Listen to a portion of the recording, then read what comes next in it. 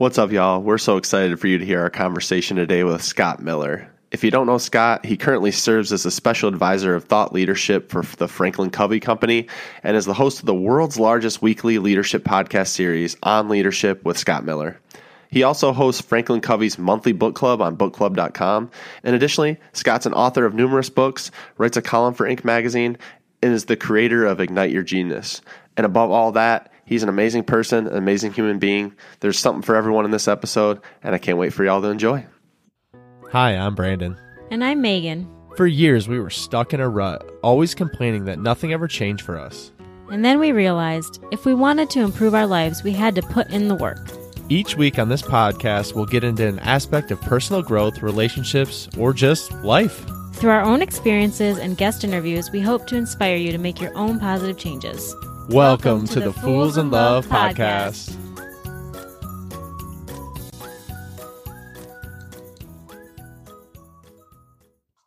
Well, Scott, congrats. Obviously, we're so pumped to have you back. Congratulations on this whole Mess to Success series, which I think last I heard, it's going to be 10 books total in the series. Yeah, the publisher signed me to a 10-year, 10-volume series in the Mess to Success brand. So Marketing Mess to Brand Success is done, and Job Mess to Career Success comes out in January, and then 7 after that. So I have to slot 8 more slots for you to come on this show and talk about the next books. I'm pumped about this. Let's put it on the calendar today, and we'll be good to go. Sounds great. So off camera, we talked a little bit about the kind of the whirlwind you've been on. I know you've had a lot of changes recently. I mean, we've had you on the show before. We've talked about some of the changes, but like for the people that haven't followed you, can you talk a little bit about this journey you've been taking the last like year and a half? Because it seems like I'm just always trying to keep up with the next thing you're doing. Well, that's gracious of you. Thank you both for turning your spotlight on to me today. I appreciate your abundance, genuinely. So I spent 25 years at the Franklin Covey Company, right? The brand behind the 7 Habits of Highly Effective People. Was the chief marketing officer for 8 years. And like no other sane person, I quit that job in the middle of the pandemic and walked away from, a fairly large compensation plan, a lot of stock. And I decided to kind of spread my wings and lead the next 25 years of my life, hopefully in career. Hopefully it's longer than 25 years, but maybe not. And so it was a big risk, but I'm a fairly fearless person. I spent a lot of years determining when was I being reckless, but thinking I was being fearless. And so I've learned better, not to confuse the two.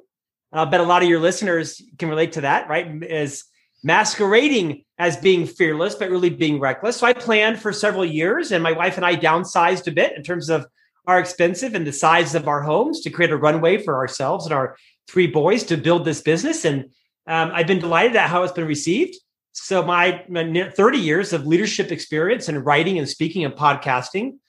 The podcast that I host is now the world's largest weekly leadership podcast. It's about 8 million every Tuesday. Congratulations. And so it's the generosity and the abundance of people like you that are helping to raise my platform. And so now this book is Marketing Mess to Brand Success, built on the success of Management Mess to Leadership Success. And I'm making the rounds, 2 steps forward, 1 step back, right? Every week, one door closes. And I genuinely, whenever something happens to me that violates my expectation, an expectation I just created out of the blue, I say to myself, sometimes a disappointment turns into an appointment. And instead of licking my wounds, I just think, okay, so what do I do with this, right? What is the lesson from this? How do I pivot? And that has helped me to keep my momentum going. Is when one door closes, I go knock on another door. And I'm pretty relentless about that. And I think there's some lessons to be learned in that. Definitely. Yeah, honestly, it's so easy to shine the spotlight on you. I want to just take a moment to pump your ego a little bit and just the person you are, because I'm going to say there are so many people, me and Megan were talking before we even got on this podcast. There's so many people we meet in the industry, in the field, that genuinely on camera seem like really great people. And off camera, you might get something completely different.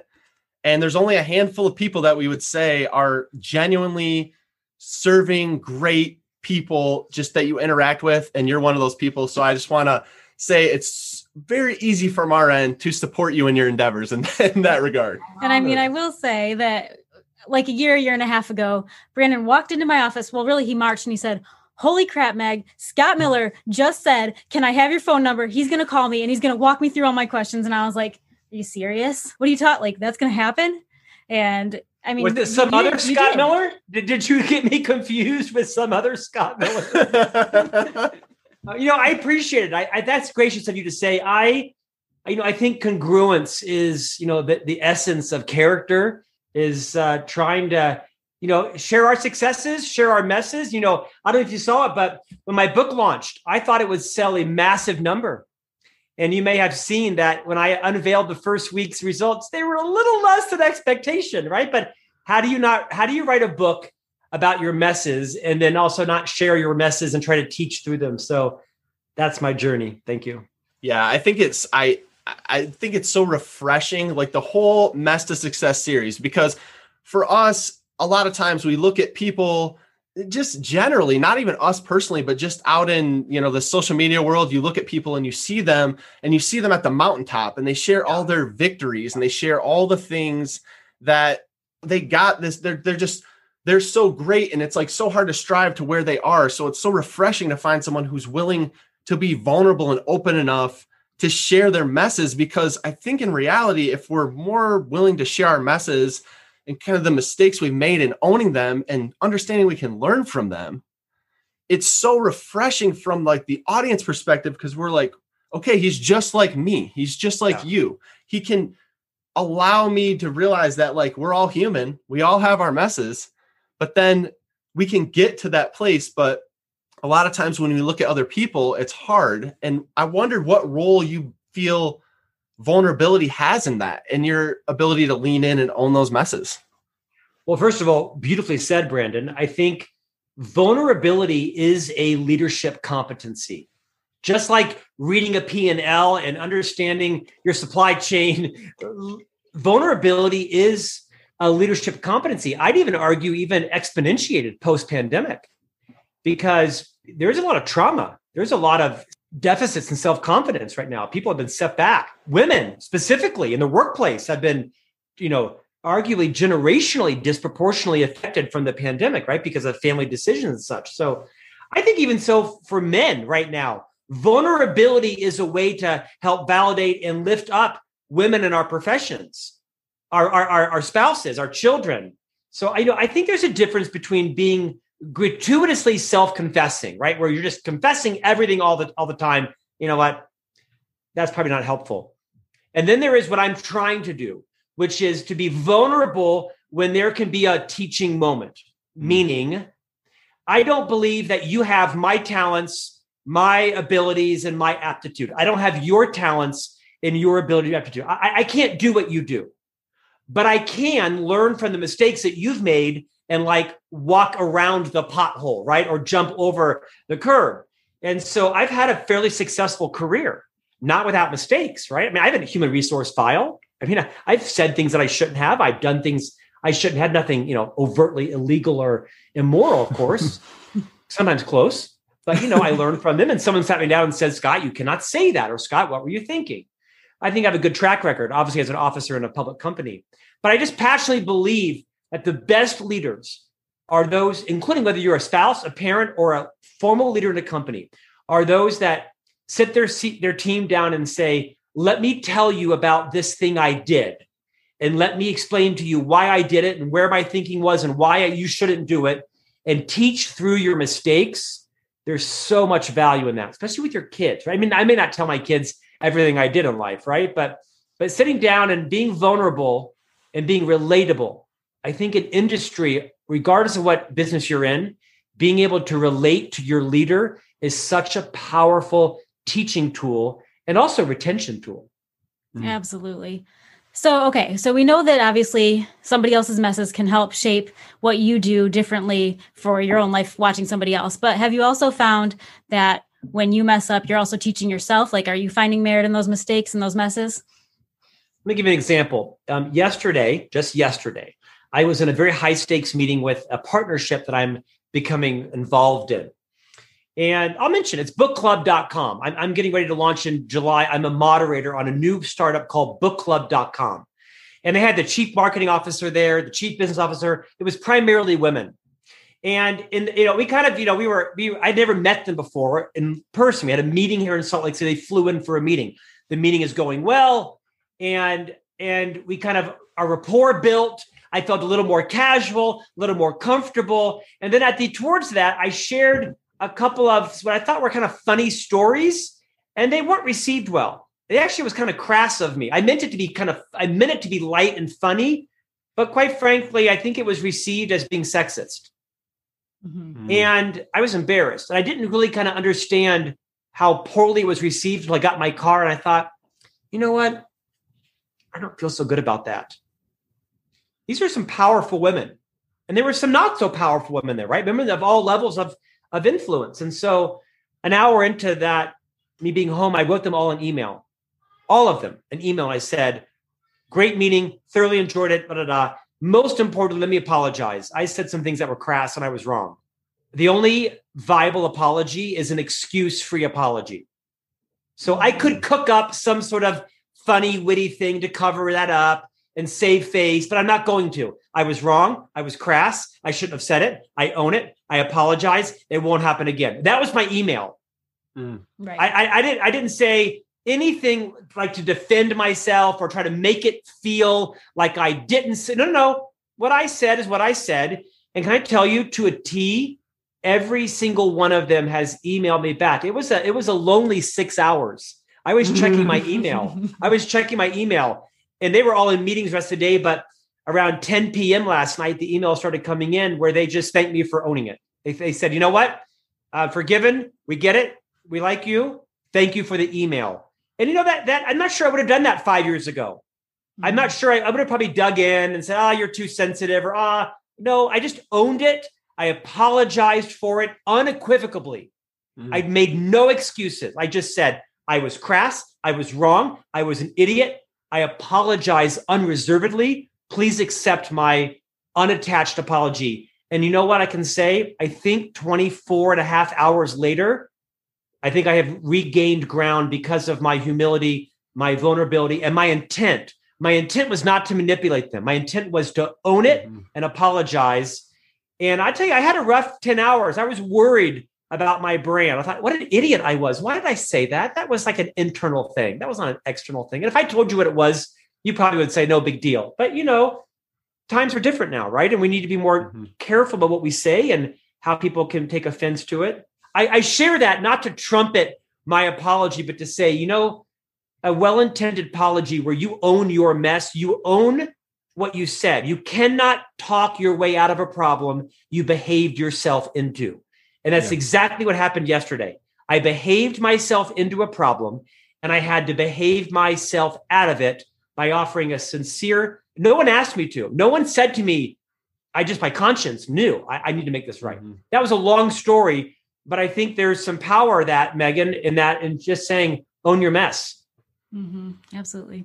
Yeah, I mean, I definitely appreciate your transparency, because I think a lot of us, if we're being honest, we want to say an apology, but then we want to justify it in our own mind for why we're doing it.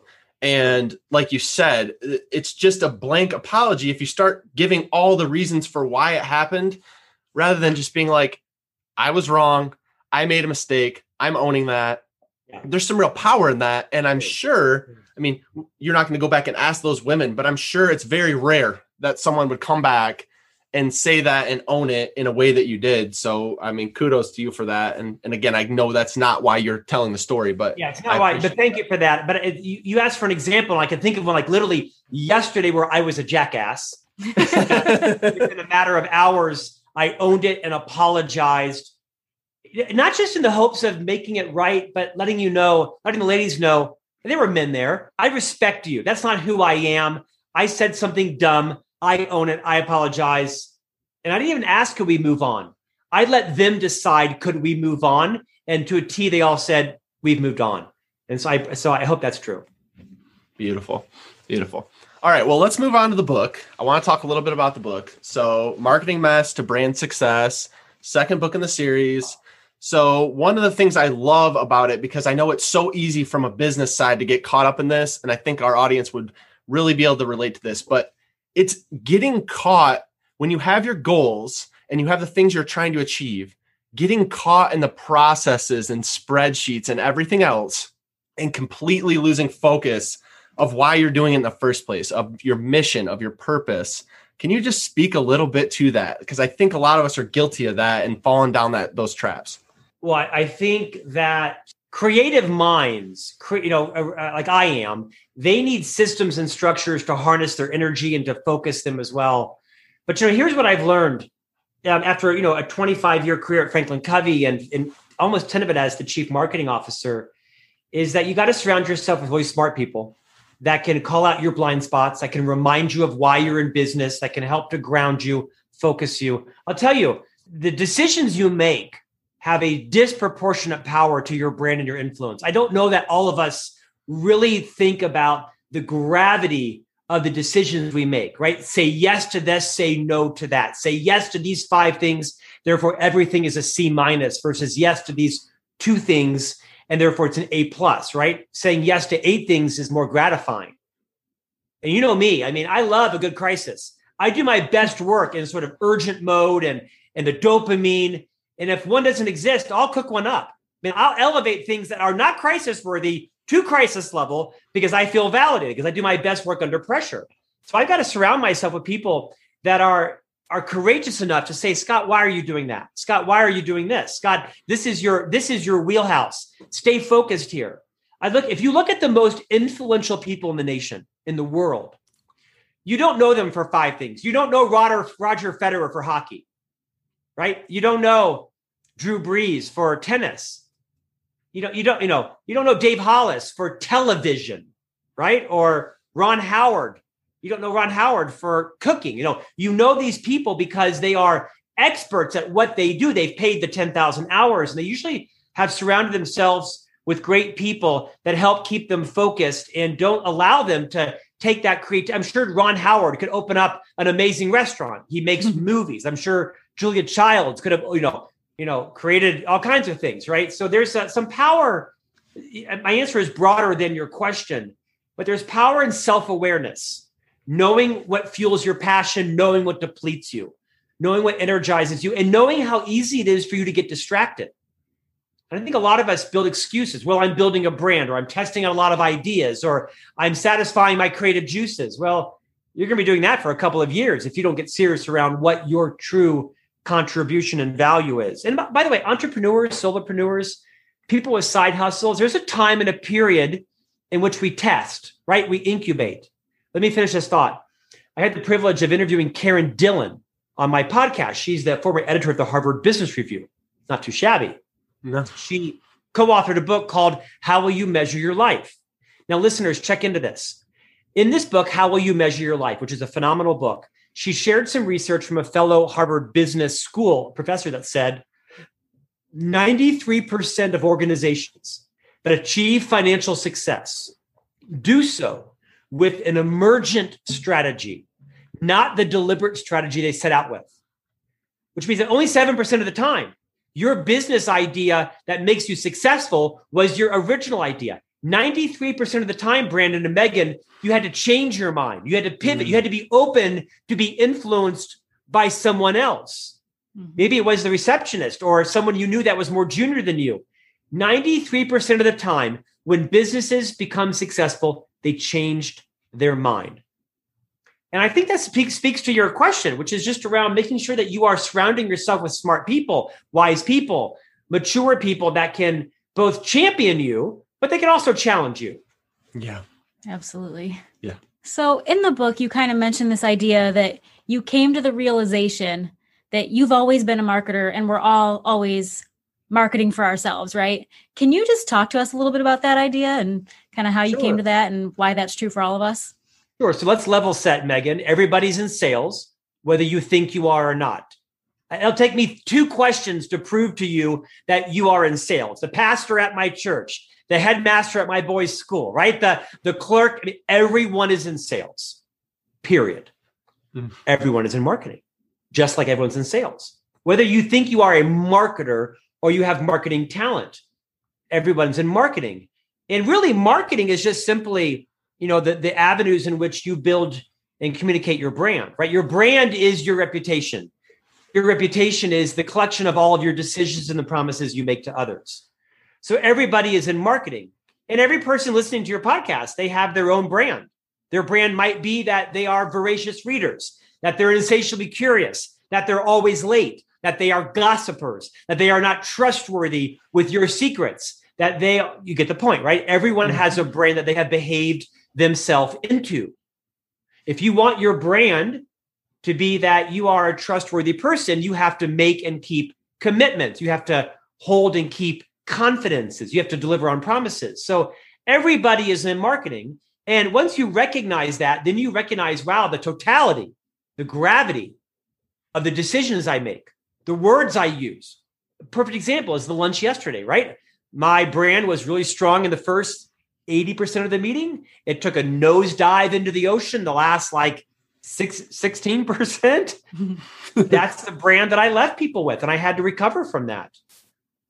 I think the big idea there is that once you own the concept that everyone is in sales, that everyone is in marketing, then you begin to become a little more deliberate, a little more fearless, but a little less reckless with all the decisions you make, your website, your conversations, how you treat people, how you make and honor and keep commitments. Well, that's not a big idea, but it's a good reminder, I think, to most people. Mm-hmm. Yeah, I think a lot of times marketing is looked at as it's like a dirty word. Like people don't want to say they're in marketing because there's negative connotations tied to it, because we're all marketed to so much. And in the social media age, you're obviously getting marketed to by Facebook, Instagram, nonstop.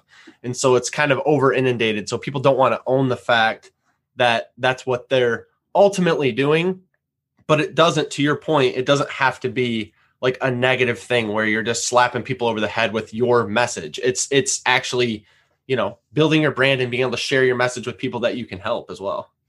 I don't know, Brandon, to your point, I don't know a single person that doesn't want to be influential. Mm-hmm. That doesn't mean you have a big personality or a loud voice or you're on stage with a microphone, right? My wife she wouldn't do it. My wife would walk away. No, she would run away. If a microphone came her way, she would run away. But my wife wants to be influential, right? She wants to influence her boys. She wants to influence me. She wants to influence her friends. That's all marketing is just being in persuasion mode, influence mode. Right. Beautiful. Yeah. Okay. So I love in the book, you talk about owning your own tenure and realizing in your own career when it was time to kind of move on. We talked about your adjustments this year, last year and a half, however long it's been. And we've really looked into leaning into your own tenure. So how do you do that? Because I think we're always like, hey, we're in these circumstances and these circumstances control this. And if it wasn't for this, then I would be here. And if it wasn't for this, then I'd be here in my career, or I could do this, or I could meet this goal. So how do you do that? How do you own your own tenure and decide and make the decision without the circumstance? Because you ultimately are saying you control the outcome. First of all, I wish you could see how lovingly your wife looks at you. I'm captivated. I wish all of your listeners could watch you ask a question and watch how lovingly your wife looks over at you. It's very endearing. Aww, and I think you're gonna make me cry. I watched that several times in the podcast. And your wife is smart and intelligent and a great communicator. She can do a podcast without your ass. But that's right. I just like how much your wife likes you. It's palpable. Okay. Thank you. I like that too. It's good in a marriage. I wish my wife looked at me. I'm sure she does. A different podcast. Okay. To your point, this one is called Own Your Tenure, right? It's really around taking control of your career. But I'm writing a book called Job Mess to Career Success. It comes out in January. And the whole premise is that the majority of people, whether you're in marketing or sales and product development or innovations or supply chain, or you cut hair or you mow lawns, you got to own your career. Stop pursuing an accidental career, bouncing to this company for $4 more an hour, or that company because they have a ping pong table, or this. No. You got to take deliberate control of your career. You own your career. Whether your career is a side hustle or it's a full-time job or you're a corporate attorney, you own your career. And you've got to understand when you get bored. let me take a sidetrack for 30 seconds. I think most of us spend too much time studying other people. Mm-hmm. Like I studied Dan Pink and Seth Godin and Rachel Hollis and you name it, right? I've studied, I've read their books, I've been to their pod. But how much time do I spend studying Scott Miller? Like, what are my passions and what are my fears and what makes me embarrassed and what do I really want and what's my legacy and what brings me joy and what irritates me? I mean, I think the big idea here is spend more time studying yourself. Mm-hmm. Spend a little less time studying other people. That's not selfish because when you study yourself, you know what your pressure points are. You know what gives you joy. You know what kind of leader you will thrive under. You know when you will get bored because the research shows, Megan and Brandon, that at about 3 years, people tend to become a little bit complacent in their jobs. They don't think they do, but it shows to others. The research shows about 3 years is when you tend to become bored with the learning curve of your job and you're kind of ready to move on. Doesn't mean you have to move out of your company necessarily, but I think it's important to kind of know when is it time to disrupt yourself? Because here's the fact, and this is horrifying, Brandon. Rarely are you in the room when your career is decided for you. It's usually your boss and your boss's boss or the CFO. Rarely are you in the room when your career is decided for you. That is both gross and insightful. And it's true. So I would say to your listeners, the power to disrupt yourself is something that you give as a gift to yourself. It's to understand how long should I be in this job? When should I move myself out? When am I becoming too comfortable or too complacent where I'm either not challenging myself, I'm not learning and growing, I'm not pursuing my own goals? I think the power of self-disruption is what will always keep you in control of your business and your career. Gosh, I feel like there's enough there to do a whole episode. Well, we could, right? But it takes confidence. It takes some self-awareness. It takes some risk-taking. It might take saving some money so that you can be in control of your career because you might need to leave a toxic boss or a horrible culture to go make more deliberate decisions. I think the vast majority of people live their careers accidentally, bouncing around versus this is what I'm going to do. Here's where I'll be in 20 years. And instead of forecasting, they backcast.